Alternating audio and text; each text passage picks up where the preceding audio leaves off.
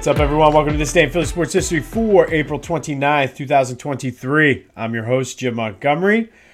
Few housekeeping things before we get into today's episode. At some point tomorrow, I will be recording a draft recap as well as a Sixers-Celtics preview.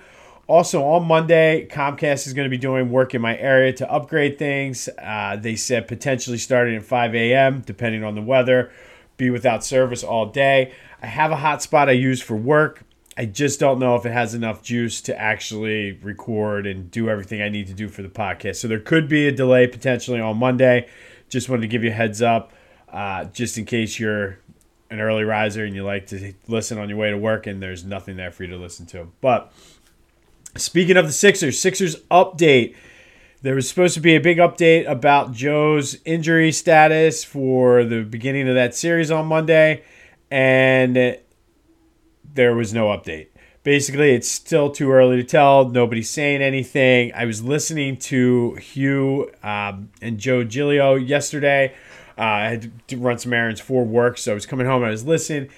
And based on the injury, Hugh seems to think that, and again, this is all purely speculation, but he was saying that it could be a matter of he has to get a specially fitted brace, like fit to his size, and that's sort of the holdup. If you remember when he broke his nose a couple of years ago, they had to get the specially fitted mask with the black mask for him, and he actually missed a game, or there was a question about whether the mask was going to be done in time, and then there was only one. So I forget, it might have been PJ Tucker now that I think about it, but PJ Tucker stepped on it or something. So it's same thing for the knee with this injury. It's going to be it's probably going to be a specially fitted brace specifically for him. So they're probably rush ordering it, and they just don't know. Personally, I don't see there's any way he won't play. Unless the Sixers are like, well, let's set you out game one and then give you the extra couple days rest for the thing. But Joe's going to want to play. So, again, no update. They said possibly tomorrow, possibly Monday. The game's Monday, so they could go right up to game time. But Hugh Douglas seemed to think that could potentially just be waiting on that brace to come in. So we'll see. Good win for the Phils yesterday. They beat the Astros 3-1. Nolan went 8 innings, gave up 3 hits and 1 earned run, struck out 6. Alvarado got the save. That is what you need out of Aaron Nola. That is the pitcher that needs to have that contract extension, not the guy that has started off the season. I want to see that now the rest of the time, and if we can get that out of him, we should be all right. Positive news on Ranger Suarez and Taijuan Walker as well. Both progressing along pretty well. It seemed like Ranger did well, or is feeling good after his rehab start the other day. No major damage to Taijuan Walker, so those are all good things. Schwarber hit a homer yesterday. Marsh and Pache each had RBIs, so it's starting to kind of click now. They're above 500. They have a nice little winning streak going. Let's see what they can do this afternoon against the Astros as well. Eagles draft update. They did make some trades. Howie maneuvered up somewhat. They had 65 and 66 back-to-back. They took a tackle out of Alabama, Tyler Steen. He's good because I forget what, I guess he would have been a senior because he graduated. He played at Vanderbilt, transferred to Alabama after graduation to get ready basically for the NFL. Plenty of SEC experience. He can play multiple positions. He could potentially start next year. Could be one of those guys for the future. But he has that SEC pedigree. And then at number 66, they drafted Sidney Brown, who's a safety from Illinois. And again, it's possible he could start next year. He's aggressive, which is a good and bad thing. He can give up some big plays every now and then. But I think if you put him with some other pieces, he could be all right. He definitely is faster than Reed Blankenship, which is a positive. But again, you're getting into the area of the draft where there's question marks. But potentially both of these guys could not hit. Both of them could, one or the other. You just never know. This, like, third round is where it starts getting iffy. Like, guys are going to have bigger question marks associated with them. But overall, 2 solid picks. I mean, from 2 good conferences. They've addressed both of them are needs the Eagles have. So I'm anxious to see now what they do today. They have a 6th round and 3 7th rounds. I'm totally expecting Howie to be wheeling and dealing some picks and moving back up. And just we'll see where things end up. But I don't think he's done yet. Probably some more line depth, maybe a running back. You never know. I still feel there's something up with a running back is going to happen. I just don't know what yet. More Jonathan Gannon news. Apparently the Eagles are pissed about the whole situation now that it's all coming out. But this is also coming from Marcus Hayes, who doesn't necessarily always have the best track record when it comes to breaking these things.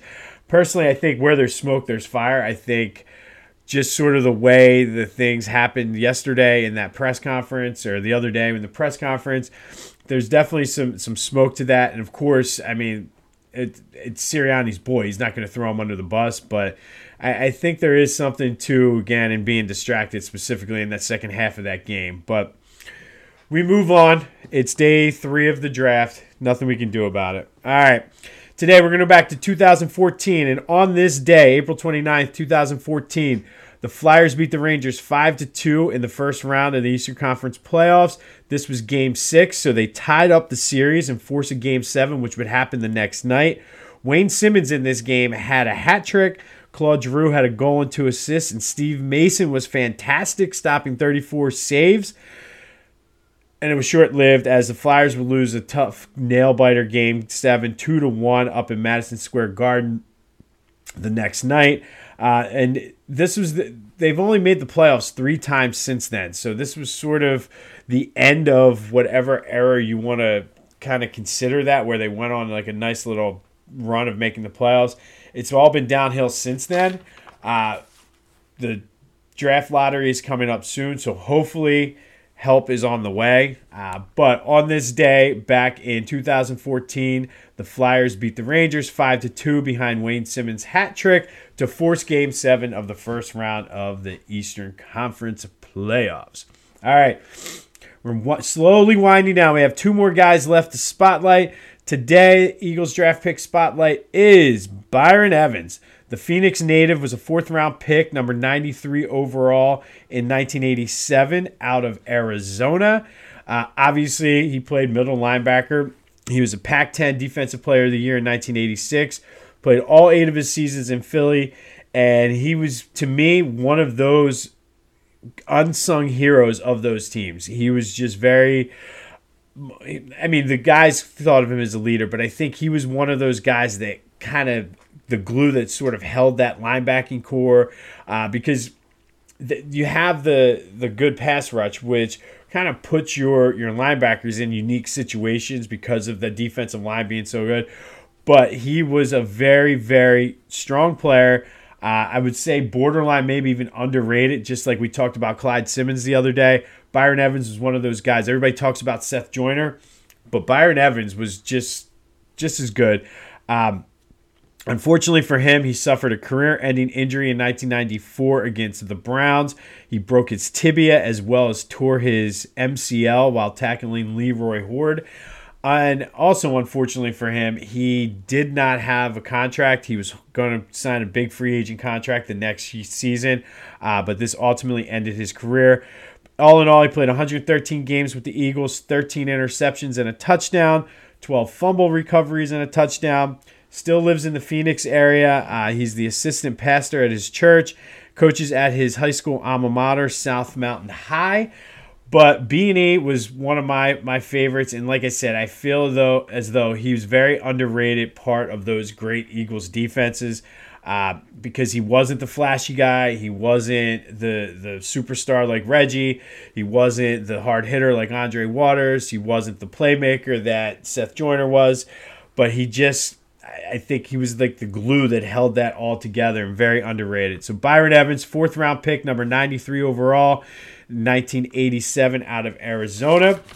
On this day, the Flyers beat the Rangers 5-2 to force Game 7 back in 2014.